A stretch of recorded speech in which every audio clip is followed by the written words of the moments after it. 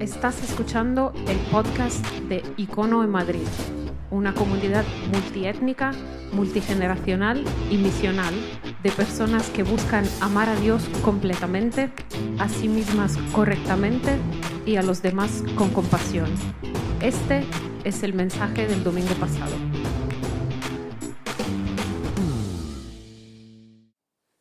Muy bien, buenos días, Icono. Ok, estamos en una serie sobre la oración. Si vienes de una tradición católica, quizás escuches más la palabra rezar. Y hoy es el segundo domingo que estamos hablando de eso. ¿Cuántos os habéis sentido alguna vez como Greg? Orando, ¿sí o no? ¿Cuántos sonamos como Greg orando? Incluso aunque llevemos años, ¿ok? ¿Sí o no? A veces la oración es algo difícil, es algo que no sale de manera natural, es algo que cuesta practicar, incluso aquellos que llevamos años siguiendo a Jesús, es algo que se nos da mal, es raro, no es natural en nuestra vida. Y toda esta serie de la que estamos hablando, en la que vamos a estar 4 semanas, esta es la segunda, vamos a estar hablando de cómo practicar oración. Y estamos haciéndolo, estamos llevando esta conversación como asumiendo quizás que jamás has orado en tu vida. Esta serie quizás no es tanto para aquellos que estáis apasionados por la oración. Hay algunos de vosotros que practicáis la oración día tras día y tenéis esa inclinación espiritual y seguramente esto os retará también, pero esta serie es más para aquellos que nos cuesta, para aquellos que jamás lo hemos hecho, para aquellos que queremos empezar a practicarlo y ver qué es lo que resulta de eso. ¿Okay? Muy bien, para los que no nos conocemos, me llamo Joel. Si nos estás visitando, soy pastor de Icono. Y lo que vamos a hacer ahora es charlar un poco sobre estas cosas, sobre esta serie. Hoy es, como decía, este segundo domingo en el que estamos. Si no has estado en el primer domingo, la semana pasada empezamos esta serie.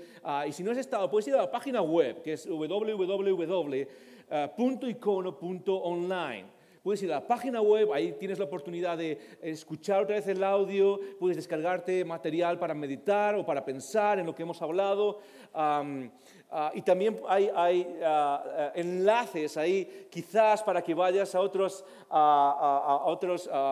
páginas para que puedas escucharlo en tu teléfono móvil. Puedes ir a iTunes, si eres de Apple, si tienes un iPhone, puedes ir a SoundCloud, también puedes descargarte la aplicación en el teléfono, o puedes ir también a Spotify, ¿okay? Si tienes una cuenta en Spotify y quieres escucharlo, también puedes ir ahí, y los 3 enlaces están en la página web, y es una forma de seguir y ser parte de esta conversación, que espero que te esté retando como me está retando a mí. Una cosa más. Una cosa que estamos haciendo en esta serie, no lo hacemos en todas las series, pero una cosa más que estamos haciendo en esta serie es retomar esa idea de hacer preguntas. Sabemos que la idea de orar o la práctica de oración a veces es un poco abstracto y es un poco difícil y quizás, de hecho, es imposible hablar de todo lo que tenemos que hablar en 4 semanas, pero una de las cosas que nos apasiona en Icono es crear conversación. No es simplemente soltar un sermón aquí, soltar un rollo aquí y vete a casa y genial. Es crear conversación que de verdad toque nuestras vidas. Así que lo que hacemos en algunas series que consideramos un poco más, más abstractas a veces o más difíciles, lo que hacemos es traer esta idea de preguntas. Entonces, cada domingo, al final de la conversación que tenemos, vamos a dedicar unos minutos para responder quizás preguntas que tengas o cosas que se queden en el aire, cosas que a lo mejor no han quedado bien explicadas, cosas que han quedado un poco sueltas. Entonces, mientras estoy hablando, puedes tener la libertad de sacar tu teléfono y escribir tus preguntas y vamos a responderlas al final. Puedes escribir un email a preguntas@icono.online, preguntas@icono.online y al final vamos a responderla. Pero a partir de esta semana tenemos algo nuevo y es que si no eres mucho de email y eres más de WhatsApp, si eres más de WhatsApp, puedes escribir un WhatsApp también con tu pregunta y puedes hacerlo a este número. Este es el número oficial, este es el WhatsApp oficial de Icono. Puedes escribirlo 620-207-268, 620-207-268. Puedes escribir tu WhatsApp mientras estamos hablando y la pregunta también va a aparecer aquí. Y puedes hacerlo de manera anónima. Es decir, empieza tu correo, tu email o tu WhatsApp poniendo anónimo y luego tu pregunta y de tal manera que aparecerá en la pantalla de manera anónima o puedes simplemente escribirla sin poner anónimo y aparecerá tu nombre, ¿ok? Y esa es una forma en la que queremos crear conversación. En Icono, una de mis pasiones, una de mis convicciones es que aquellos que somos cristianos o quizás en tu caso aquellos que están buscando algo más, la clave para eso, para crecer espiritualmente o para encontrar, si estás buscando algo más, la clave no es más información, es más conversación. Es más conversación. Y si me preguntas, Joel, ¿cuál es una cosa que tengo que hacer en mi vida más? Sí, hay que orar, como estamos hablando, pero necesitamos aprender a tener conversaciones, a hablar de todas estas cosas, a verbalizar estas cosas, de tal manera que se encarnen en nuestra vida. ¿Estás conmigo? ¿Alguno está? ¿Sí? ¿Esto significa sí? ¿Esto no? Y puedes decirlo en alto también y ayudarme un poco. Estamos a principios de año, ¿ok? Estamos arrancando y la cuesta de enero no solo es algo económico, también es algo cuando estás hablando, ¿ok? Cuesta un poco más en enero. ¿Estás conmigo? Eso es, muchas gracias, Icono. Hoy vamos a parar, vamos a ir por varios textos en la Biblia, y si no tienes una Biblia contigo, no te preocupes, puedes bajarla, puedes encenderla en tu teléfono o en tu tablet, y si no va a aparecer en la pantalla. Pero quiero que busques Lucas 18. Lucas capítulo 18, ese es uno de los textos, y es el que quiero que te lleves más esta semana, es el que nos vamos a enfocar también en los iconogrupos por semana, para charlar sobre estas cosas. Lucas capítulo 18. La oración, desde luego, es algo a veces abstracto, a veces complicado para algunos, a veces la minoría. Es algo que se nos da bien, pero en general es algo que cuesta mucho. Ahora, una cosa que me gustaría que todos tuviésemos claro, y da igual que sea tu primera vez en una reunión cristiana o que seas seguidor de Jesús desde hace mucho tiempo, es que nada en esta serie está diseñado para simplemente cambiar información en tu cabeza acerca de la oración. Para que salgas pensando, qué bonito es la oración.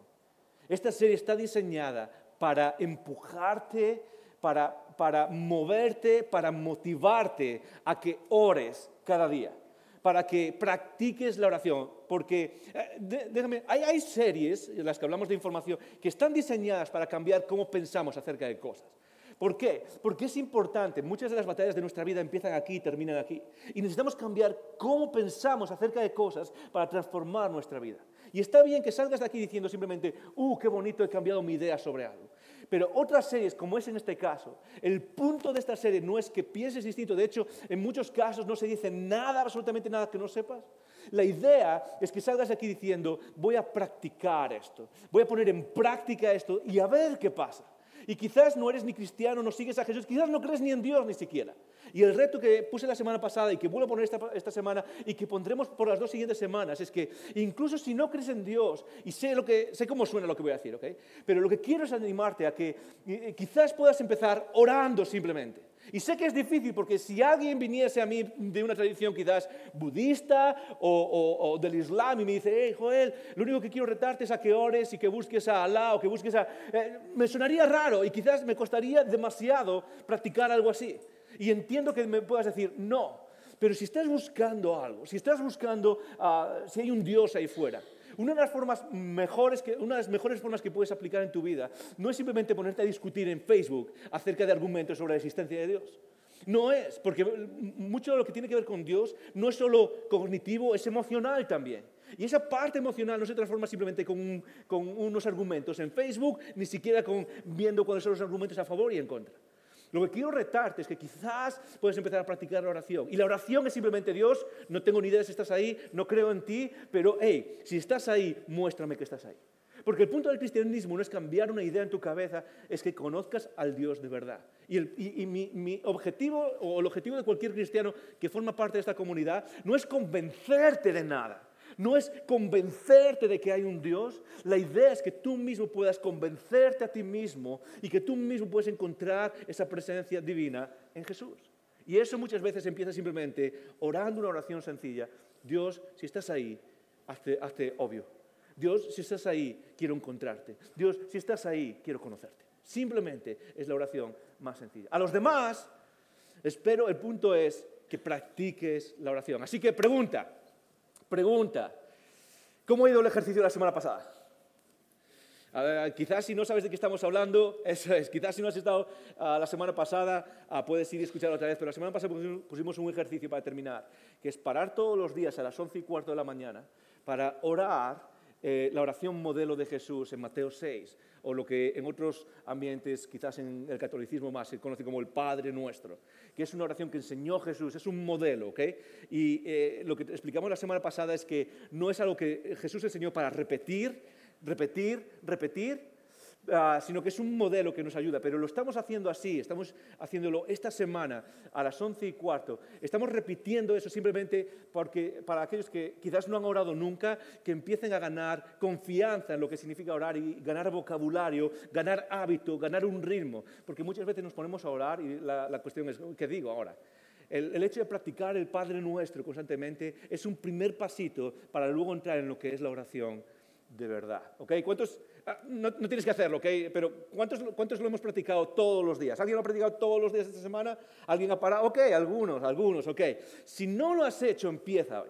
La idea es parar todos los días, poner la alarma en tu teléfono, parar todos los días a las 11:15 de la mañana, sea lo que estás haciendo, y empezar orando simplemente el Padre Nuestro. Te va a llevar 20 segundos literalmente, pero es una buena forma de empezar. Ahora, voy a explicar algo rápido, quizás para las personas que no estaban la semana pasada y para recordarnos algo. Joel, ¿por qué a las 11:15 todos los días? Muy fácil. La idea de practicar a las 11:15 es puramente arbitrario, pero es ganar el hábito de interrumpir tu día intencionalmente para hacer una práctica espiritual. Normalmente practicamos las disciplinas espirituales ¿cuándo? Cuando nos sobra tiempo, ¿sí o no? Ok, me levanto por la mañana y si me acuerdo y antes si me da la cabeza porque aún me estoy despertando, quizás oro rápidamente, o quizás lo hacemos con la comida, o quizás al final del día, ok, voy a terminar el día si tengo que hacer una oración. Pero no hacemos la práctica intencional de interrumpir nuestro día, de interrumpir la velocidad del día, de decirle al mundo, de decirle a la sociedad, no voy a estar dominado por los patrones de este mundo, quiero estar dominado por los patrones del reino. Y eso se hace simplemente siendo intencional. Entonces, una hora a las 11:15, paras lo que estás haciendo, quizás en el trabajo, puedes parar un segundo y simplemente decir, ok, voy a ir al servicio rápido, o voy a salir a tomar un café, si eres el que puedes salir a tomar café, o quizás estás en casa, estás preparando cosas y dices, ok, voy a parar lo que estoy preparando, pero la idea es ser intencionales en interrumpir los ritmos del mundo para incluir los ritmos del reino. Esa es la idea de las 11:15. Joel, ¿por qué todos los días? Ok, aquí viene el secreto. No es quizás a lo mejor ciencia cierta, pero esta serie, entre el primer domingo y el último domingo hay 3 semanas. Y 3 semanas, 3 por 7, ¿son cuánto? ¿Alguien que me ayude? Muy bien, gracias, 21, ¿ok? No es muy difícil, ¿ok? Alguno dice, voy a orar, a ver cuál es la respuesta. 3 por 7, 21. La idea principal de hacerlo 3 semanas es simplemente esta. Es que hay ciertos estudios que dicen que una de las claves para ganar un hábito de cualquier tipo es repetir lo mismo 21 días. Si repites el mismo hábito 21 días seguidos, estás empezando a desarrollar un hábito.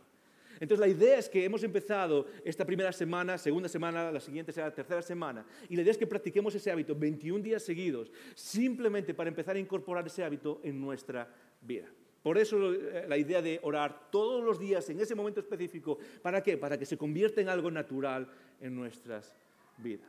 ¿Estás conmigo? Ok.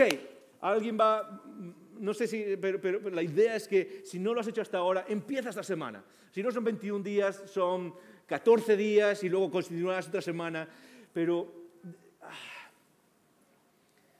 uno de mis deseos es que tanto cristianos como no cristianos, creo, y a mí me pasa eso, es que muchas veces Dios es una idea en nuestra cabeza. Es una creencia que aceptamos y nos quedamos ahí. Y ese es el principio de la fe, no es el final. Y a donde quiere llevarnos Jesús al seguirle a Él es a experimentar la presencia de Dios y experimentar la realidad de su Espíritu en nuestras vidas. Y cuanto más le doy vueltas a esto, más me convenzo de que casi la única fórmula para hacer eso es la oración. Es la oración como un proceso, es la oración constante. Y lo que quiero llevarte, Icono, es que esta idea de Dios sea algo más que una idea que defendemos, una idea con la que luchamos en nuestra cabeza, una idea que simplemente decimos, asentimos y decimos, ok, sí, soy cristiano y ya está. Me hace mejor que los demás.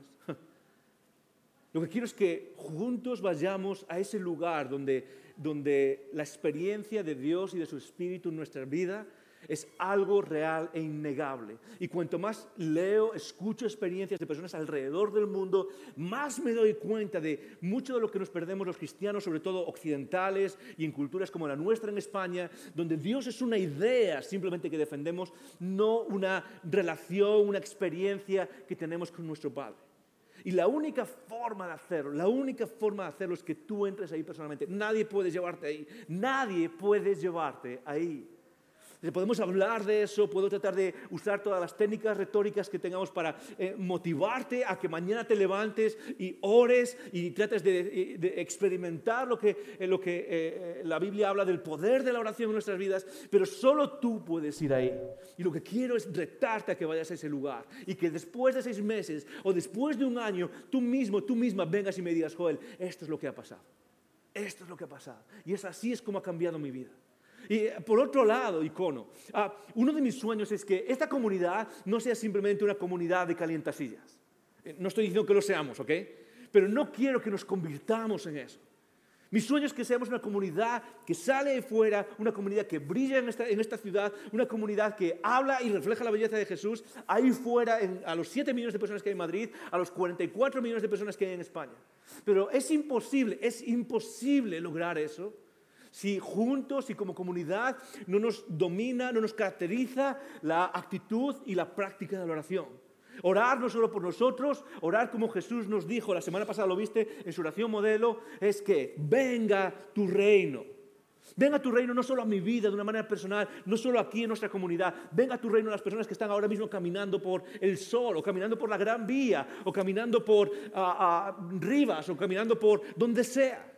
Y que podamos decir, Dios, que venga y que podamos experimentar juntos esos avivamientos que hemos visto en decenas de lugares, que hemos visto en el Reino Unido, que se han visto en Alemania, que se han visto en otros lugares y que queremos ver sí o sí en España. ¿Estás conmigo? Así que vamos a practicar la oración, Icono. Quiero llevarnos ahí. Y quiero que lo sigas practicando. Así que para practicarlo, la semana que viene daremos algo más de contenido, pero hoy quiero luchar con una pregunta. Quiero llevarte quizás a que podamos entender un poquito más una pregunta que seguramente tienes en mente. La pregunta es simplemente esta, es ¿por qué Dios no escucha? ¿Por qué Dios no escucha? ¿Por qué parece que no escucha? Muchas veces decimos que Dios responde de 3 maneras. No sé si lo has escuchado alguna vez, pero se suele decir esto, ¿no? ¿Okay? Que la Biblia a veces es como Dios responde que sí a nuestras oraciones, tú oras por algo y responde que sí. Y esa es una experiencia increíble. Nada en tu experiencia cristiana se compara a orar por algo específico y ver que se cumple. Nada. Jamás experimentarás algo parecido a eso.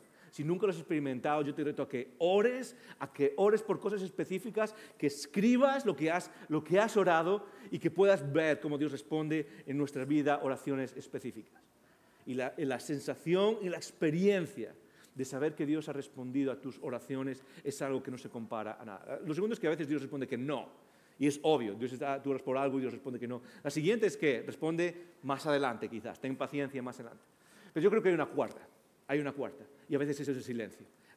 Constantemente en la Biblia vemos como gente que ora constantemente. Los salmos están llenos de eso, de David y otras personas orando, escribiendo sus poemas donde dice, Dios, estoy clamando a ti y tú no estás por ningún sitio. ¿Sí? O por ejemplo Job en su sufrimiento, quiero hablar contigo, Dios, y no apareces por ningún sitio. Yo creo que Dios a veces responde con silencio. Y es una experiencia que tenemos todos. ¿Por qué Dios no escucha? Y esta es la realidad, esta es donde quiero llevarte. Es que, por duro que parezca, y yo jamás he escuchado a alguien explicarme esto, pero cuanto más veo, cuanto más entiendo qué es lo que vemos en este libro y la narrativa y la historia que nos cuenta, más me doy cuenta de una realidad que a veces se nos pasa. Y es que Dios no escucha todas las oraciones. Dios no escucha a todas las personas. Esa es la realidad. Es que Dios no escucha todas las oraciones y no escucha a todas las personas. Y a veces te preguntas, Dios, ¿por qué no respondes? Y la realidad es simplemente porque quizás no ha escuchado.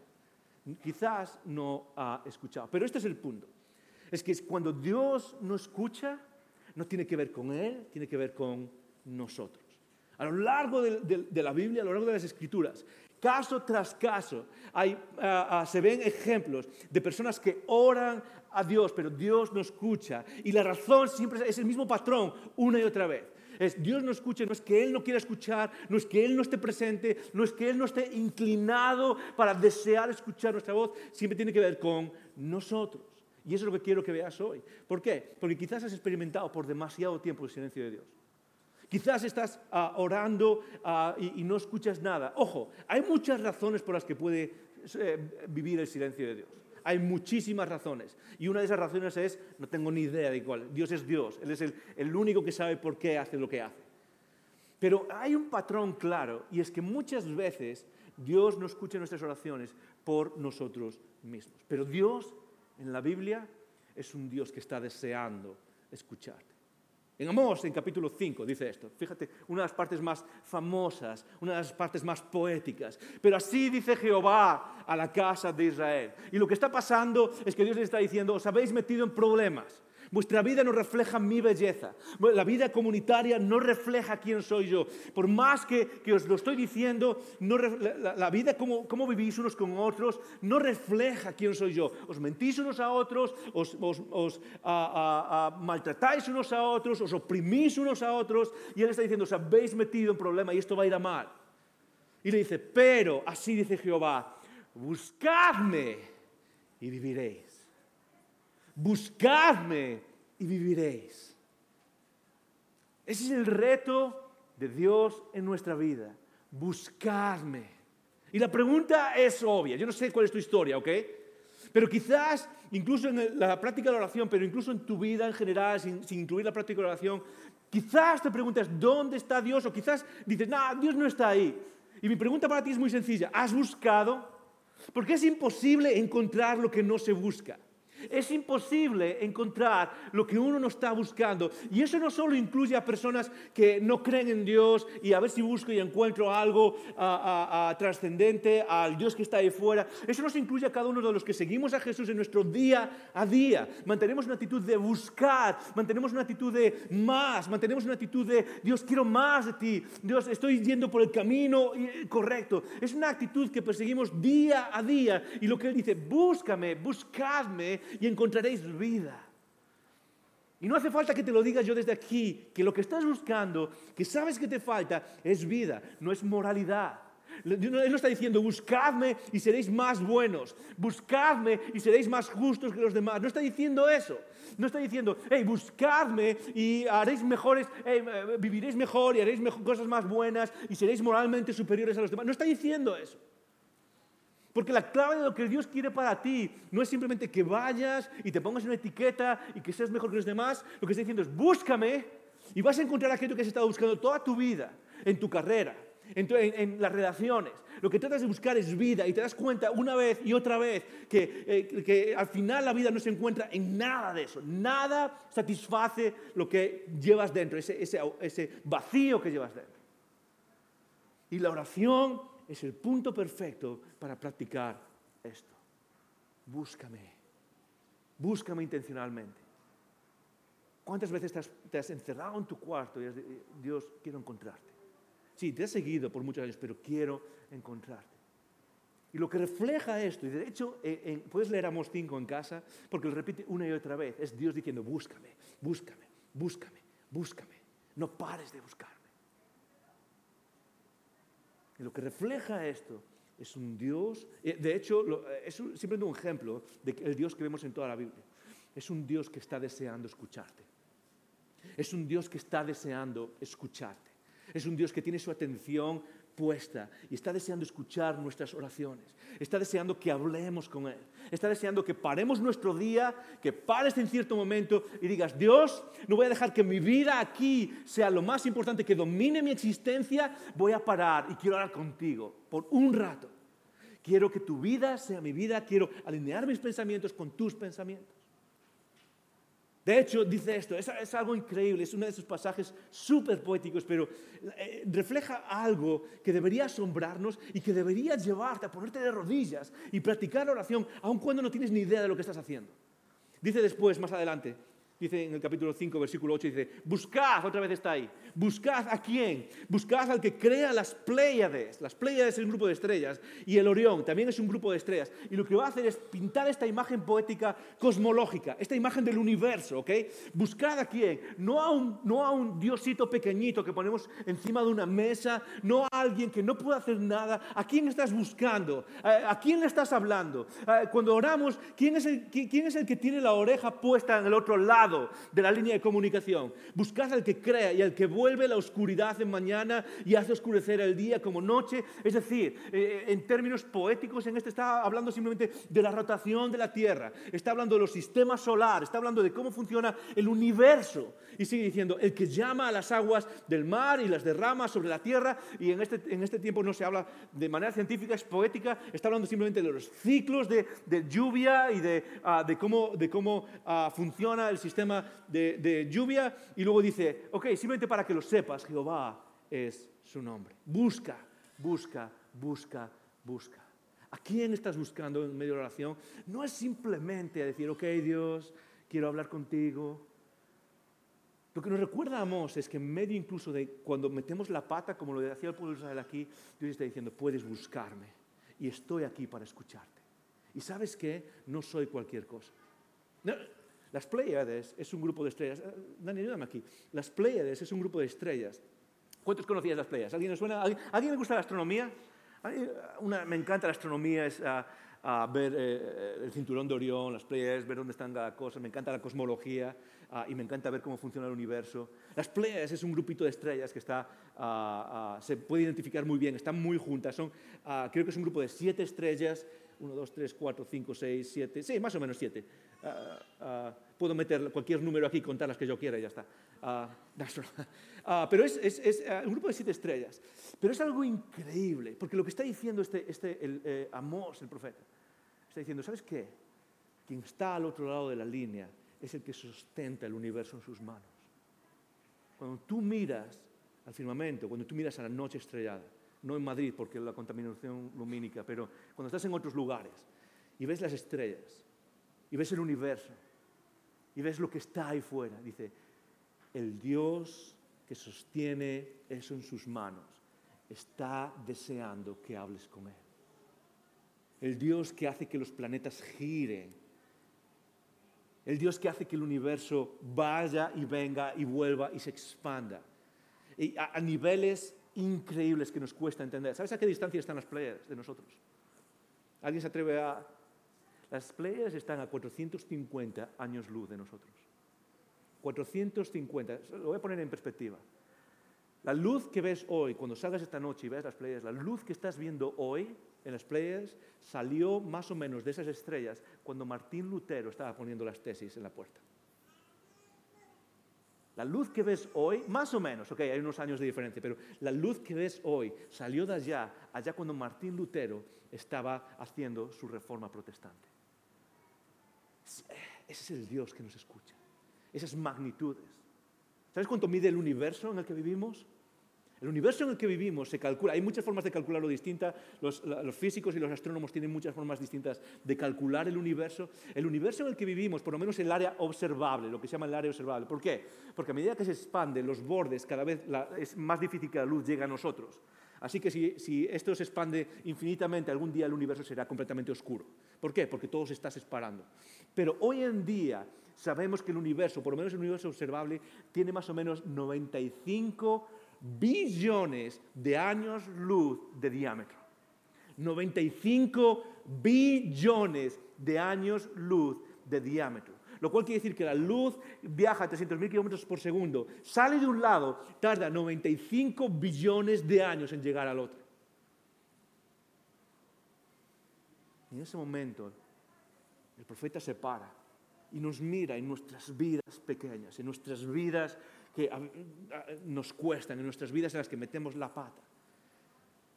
Y nos dice, ¿sabes cuál es el corazón de ese Dios que sujeta ese universo en su mano? Buscarme. Búscame. Espero que eso haga saltar tu cabeza. Que cuando te pones de rodillas y oras, estás hablando al Dios que sujeta el universo en sus manos. Y ese Dios está deseando hablar contigo.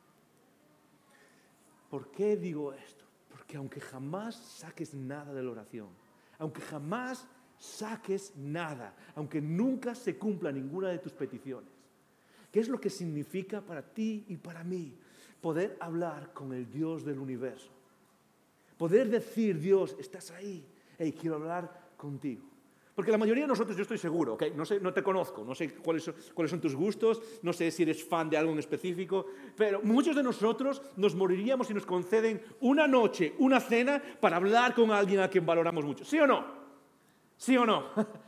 Hey, yo no sé cuál es tu, si te gusta el fútbol o no, pero a los que os gusta el fútbol, ¿a alguien le gusta el fútbol, a alguien, algún fan del fútbol? Yo no sé, pero incluso aunque seas del Madrid, eso es, aunque seas del Madrid, ¿ok? Alguno dice, no, jamás, no, del Madrid. Aunque seas del Madrid, si te conceden una cena con Messi, ¿sudarías o no sudarías? Y dices tú, wow, ok, es increíble, ¿sí o no?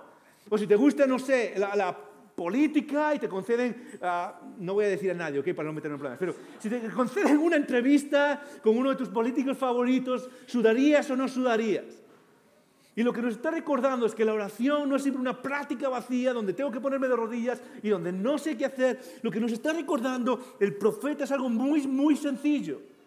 Es el Dios del universo está deseando escucharte. Búscale y hallarás vida. Y la forma de hacer eso es practicando la oración. ¿Estás conmigo?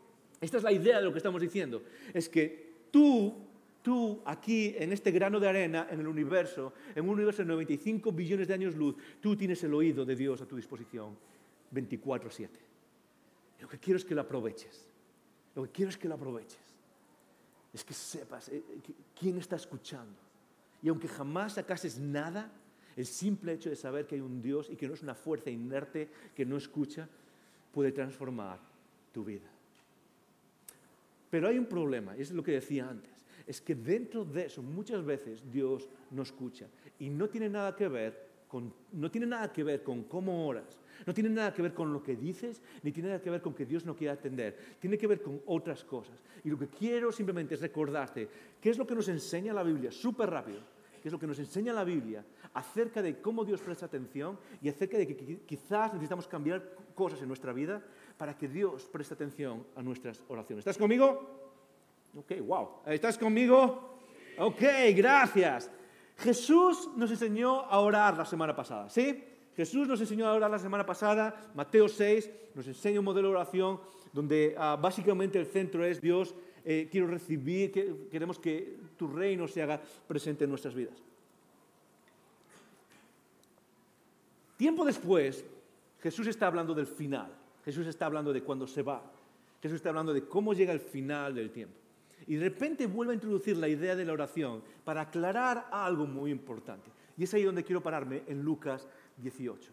En Lucas 18 Jesús está hablando del reino y de la vuelta del reino. Y la idea del reino no es una idea mística, no es simplemente una idea hey, somos cristianos. Es una idea que engloba una palabra que nos gusta a todos. Seas cristiano o no seas cristiano, te gusta esta palabra, es algo que todos buscamos, es la idea de justicia.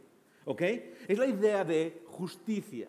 La idea de que venga el reino es una idea donde por fin nuestra existencia va a ser llena de justicia. Y justicia no es solo, hey, dar a los pobres, esas cosas son importantes, pero la idea de justicia es una idea global. Es una idea donde toda nuestra existencia se rige por justicia. Las cosas por fin son lo que deberían ser. Y eso es lo que tú y yo buscamos. Y eso es lo que la oración busca también. Es la actitud de decir, Dios, que las cosas sean por una vez lo que deberían ser. Y eso incluye que la gente pobre no sea oprimida por la gente quizás que tiene más poder.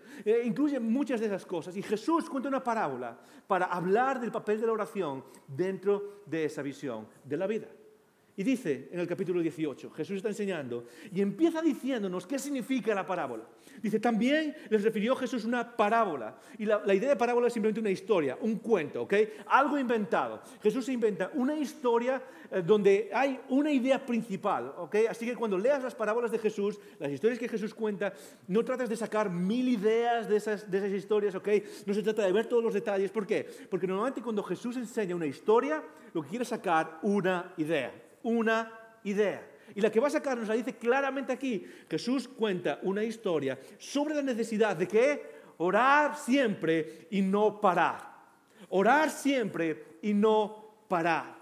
Jesús dedica un momento, y eso lo registra Lucas, que investigó la vida de Jesús y lo registra como algo importante. La idea no es tanto solo lo que dices, sino que no pares de orar constantemente. La idea detrás de esta palabra, de no parar en griego, es una palabra que en el Nuevo Testamento se usa muchas veces para no rendirse ante las dificultades. Pablo la usa, por ejemplo, cuando dice, hey, voy a seguir con la misión, pase lo que pase, y no voy a parar, no voy a cesar. La idea es, no voy a parar ante las dificultades. Y quizás es lo que encuentras tú cuando oras, cuando estás practicando la oración. Lo que encuentras es la dificultad del aburrimiento, o la dificultad de no sé dónde está Dios, o el silencio de Dios, o no, Dios no responde, o Él responde cosas que no entiendo. La idea es, no importa, sigue orando, no pares, pase lo que pase. Y Jesús cuenta una historia, ¿por qué? Porque nuestra vida cristiana y la idea del reino y la idea de vivir en el reino y la idea de desear que el reino venga y la segunda venida, como decía la semana pasada, donde el penúltimo versículo del Apocalipsis, el penúltimo versículo de la Biblia es una oración, es la oración de ven pronto Jesús y ven en tu reino y establece justicia y ayúdanos a vivir de manera plena. La mayoría de nosotros, cuando experimentamos la oración para orar sobre esas cosas, lo que experimentamos es dificultad para ver eso en nuestras vidas y dificultad para ver eso en nuestra sociedad. Y Jesús cuenta una historia simplemente para decirte que no pares, ora una y otra vez. Y esta es la historia. Dice esto, diciendo, había en una ciudad un juez. Y yo sé que ya a muchos les está sonando, ya sabéis la historia, pero hay algo que muchas veces no se resalta, y es que la idea de juez aquí no es casualidad. Jesús no escogió la idea de juez simplemente porque sonaba bonito. La idea de juez tiene que ver con la idea de justicia, que es lo que estás buscando. Es la idea que hay de que el reino por fin va a traer justicia, es lo que todos queremos. La idea de que Dios haz que todo sea en nuestra vida lo que debería ser. Aquellos que experimentamos con dolor, aquellos que vivimos y experimentamos sufrimiento, quizás con depresión, aquellos que vivimos sin tener propósito en la vida, aquellos que nos preguntamos ¿qué está pasando aquí? Y la oración principal en nuestra vida es muy sencilla.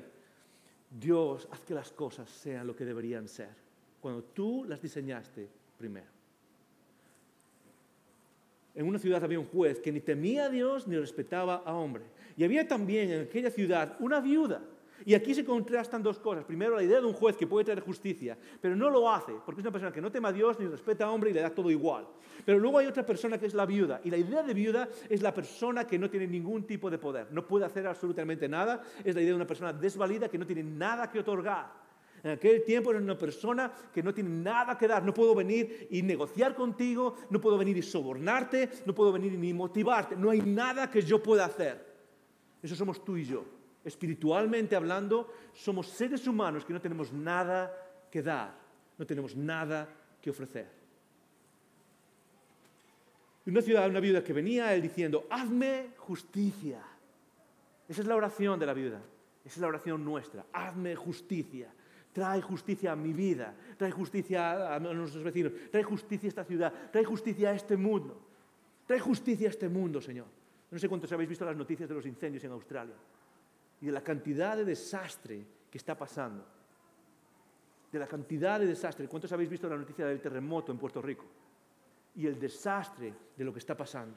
¿Cuántos habéis visto las noticias del avión derribado en Irán? Y una cosa tras otra, Y la oración principal de una persona desvalida es, haz justicia en este mundo. Y sigue diciendo en los versículos 4, y él no quiso por algún tiempo, es decir, la ignoraba.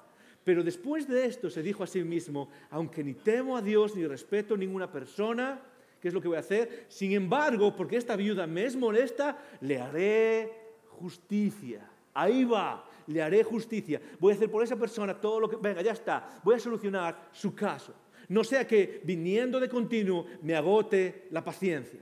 Y aquí viene la moraleja, la primera moraleja. Jesús dice, ok, prestad atención a lo que dijo el juez. ¿Qué es lo que dijo el juez? ok, le voy a solucionar el problema, voy a hacer justicia.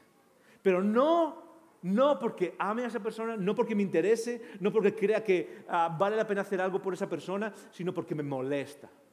Y ahora Jesús explica, ok, si una persona como un juez en este mundo puedes entender esa situación en la que hace eso, ¿cuánto más Dios? El Dios que controla las Pléyades, el Dios que tiene el universo en su mano, el Dios que te ama como nadie en este universo te va a amar.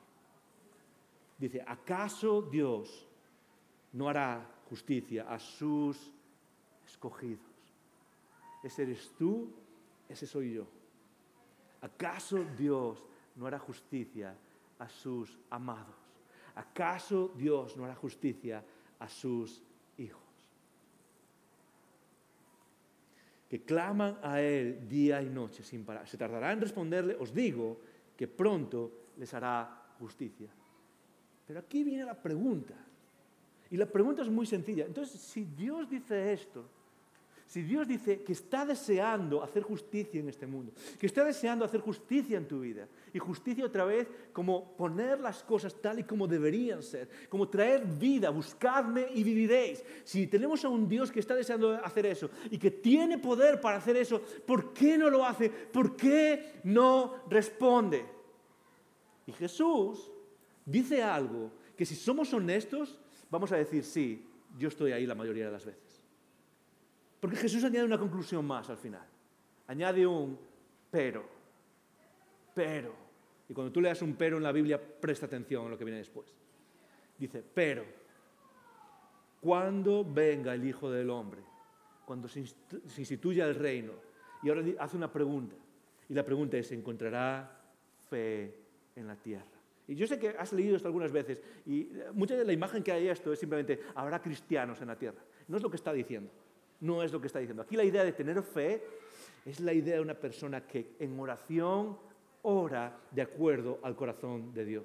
Encontrará a alguien como la viuda que ora y ora y ora y ora y no para. No está hablando de no cristianos que se conviertan. Si cuando venga Jesús encontrará cristianos, está hablando de ti y de mí. Está hablando de los que seguimos a Jesús. Encontrará algún seguidor de Jesús que ore sin parar por justicia en este mundo, por justicia en su vida.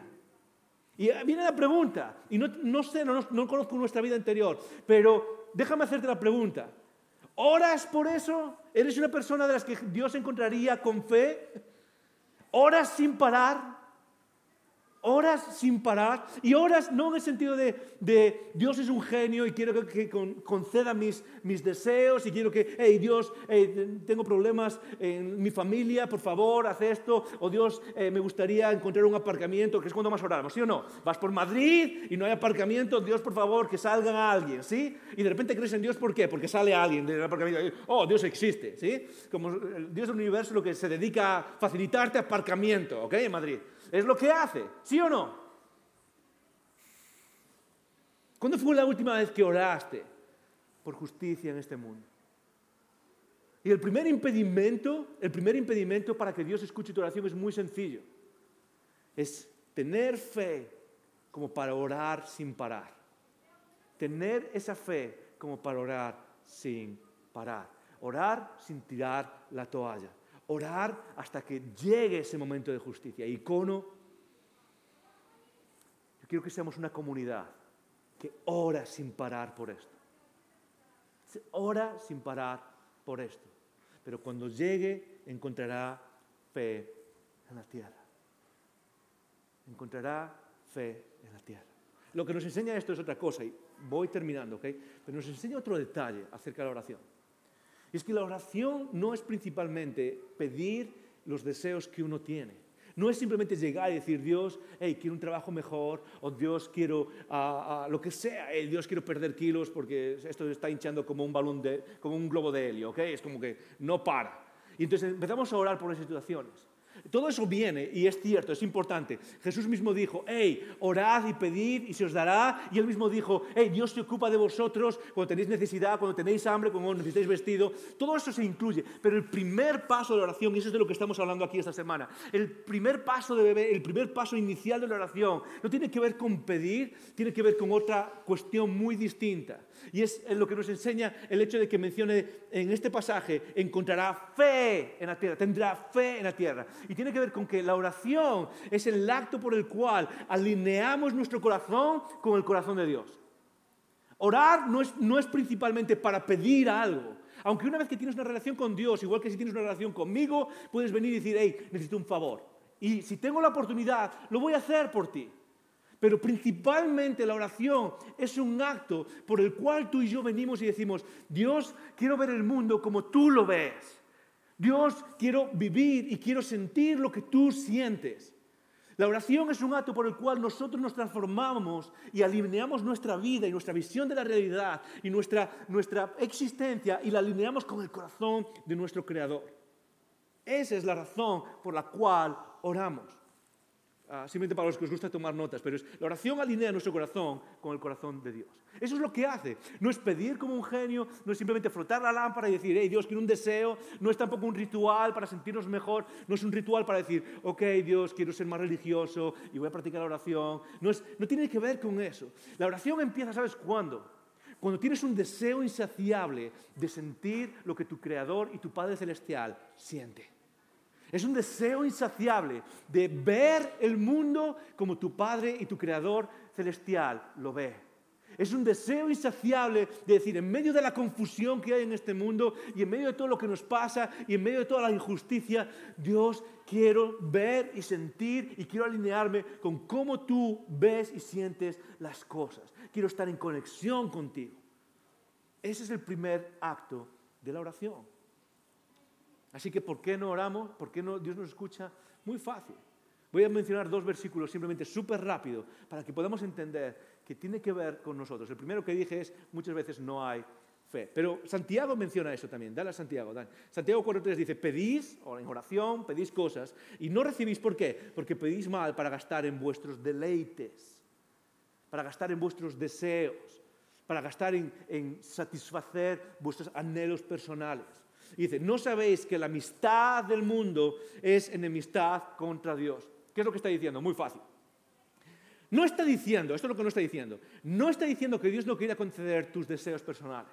Dios, me encantaría ser una persona que trabaja y que prospera y que tiene una buena familia. No está diciendo que Dios no quiera proveerte eso. Dios, estoy soltero, estoy soltera y me gustaría tener una familia. Y entonces dice, no, eso solo es para tus deleites, no te lo voy a... No está diciendo eso. Lo que está diciendo es muy sencillo, es que si vives en amistad con el mundo y en enemistad contra Dios, ¿cómo puedes ir a Dios y pedirle algo? Muy fácil. Tú imagínate que vienes a mí, que vienes a pedirme un favor y me pides algo que va en contra de quién soy, en contra de mis valores. Tú imagínate que vienes a pedirme algo como, Joel, ¿sabes qué? Esta persona me cae mal, así que me gustaría que le dieses 2 collejas.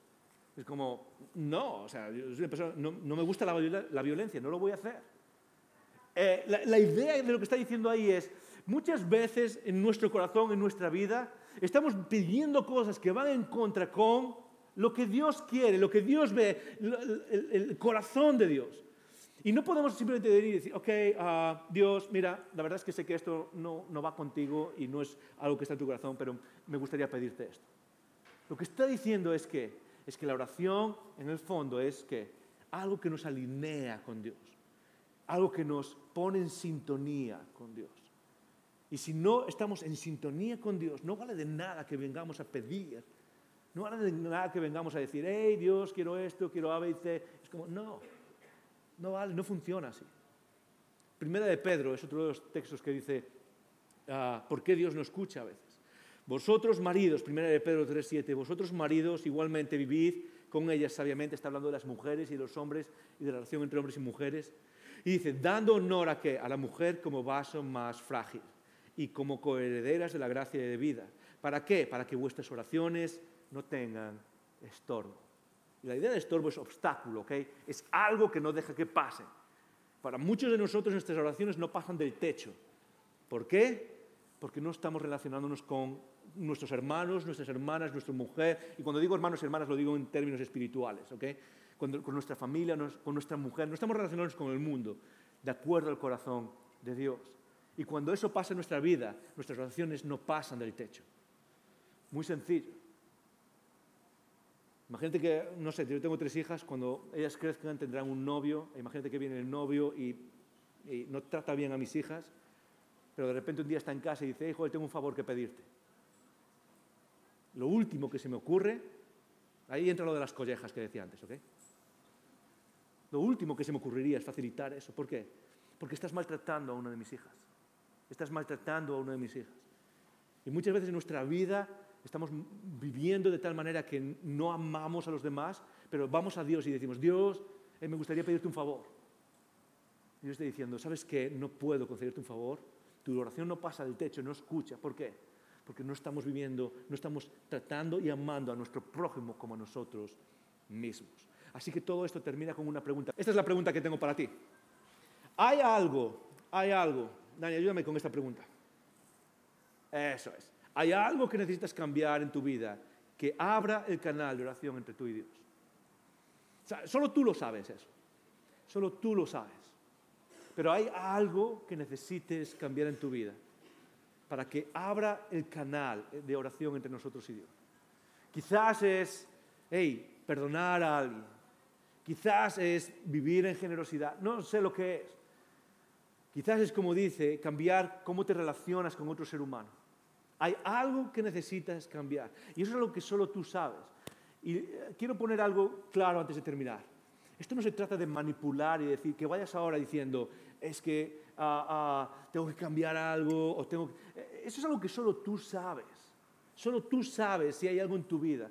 Pero lo que deja claro la Escritura, lo que nos deja claro la Biblia cuando nos habla de la oración, es que es posible que haya algo en tu vida que no deje que esas oraciones pasen, que no deje que esas oraciones sean escuchadas. Y eso no quiere decir que, si Dios no responde, es que hay algo malo en mi vida o que no tienes suficiente fe. No estamos hablando de eso. Pero muchas veces somos conscientes de que hay algo en nuestra vida y no queremos cambiarlo y luego nos sorprendemos de que Dios no escuche nuestras oraciones. Un montón de veces discutimos, Am y yo, ¿ok? Un montón de veces. Y después de discutir y de llenarme de orgullo y no pedir perdón, muchas veces lo que quiero es orar y al final es como, ¿sabes qué? Yo sé perfectamente qué es lo que está interrumpiendo mi oración. Lo sé lo que es, está ahí claro. Y tú sabes si hay algo en tu vida que está impidiendo eso. Y lo que quiero retarte es que esta semana puedas sacar esa barrera y empezar a experimentar lo que es orar con el Creador del universo. Así que quiero retarte con 3 cosas para esta semana y es expandir el mismo ejercicio. El ejercicio empezó esta semana simplemente con orar el modelo de Jesús o el Padre Nuestro, como sea que lo conozcas, todos los días a las 11:15. Ponlo en tu teléfono, ora a las 11:15, ora el Padre Nuestro. Y lo que te dije es que podías empezar esa oración con una cosa muy sencilla. Empieza esa oración, antes de leer el Padre Nuestro, simplemente ora esto. Ora, Dios, Jesús, enséñame a orar. Número 2, Dani, enséñame a orar. Simplemente empieza así. Ves a un sitio tranquilo, ves al baño, ves a donde sea, ora, Dios, enséñame a orar y luego lee el Padre Nuestro. Pero hoy quiero que vayamos un paso más. Y cuando termines el Padre Nuestro, quiero que ores algo distinto. Algo que no tiene que ver contigo, pero algo que tiene que ver con el propósito de la oración. Y es simplemente esto. Quiero que incluyas al final, Dios, hazme desear lo que tú deseas. Ese es el propósito de la oración. Y cuando pares esta semana a orar, puedes decir, sí, Dios, enséñame a orar, leas el Padre Nuestro, pero luego termines, Dios, en medio de todo esto, ayúdame a ver lo que tú ves. Enséñame a desear lo que tú deseas. Enséñame a ver la realidad como tú la ves. Y luego me gustaría simplemente, cuéntame qué es lo que Dios hace en tu vida. ¿Qué es lo que Dios hace a través de la oración?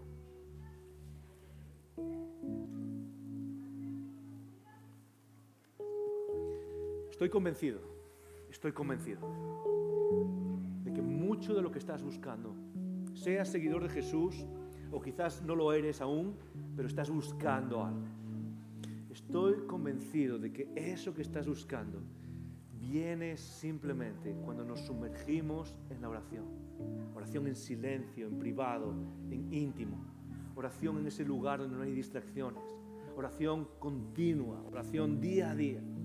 Mucho de lo que estás buscando y que llevas años sin experimentar, y quizás llevas años siendo cristiano o siendo cristiana y sigues igual de seco que al principio y dices, no sé ni por qué soy parte de esto.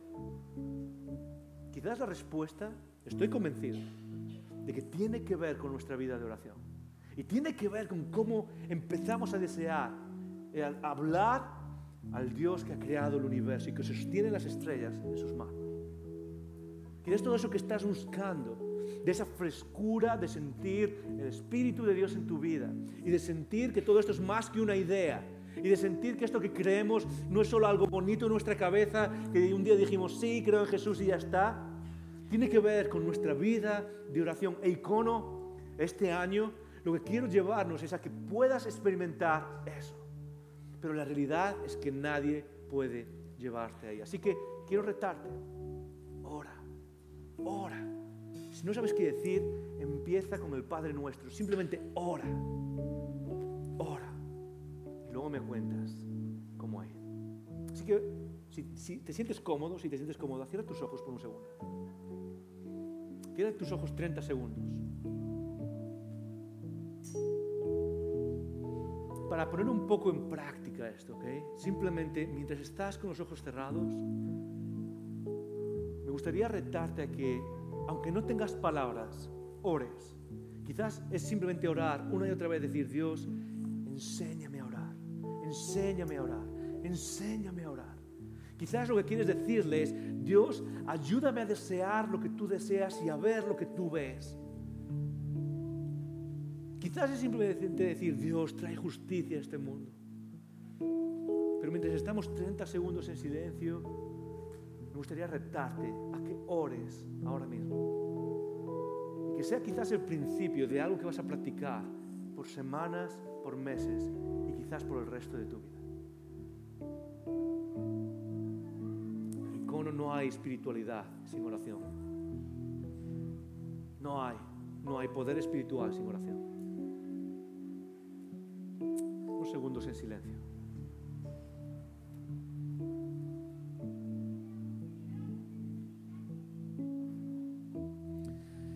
Padre nuestro que estás en los cielos, te damos gracias. Gracias por escuchar estos recursos.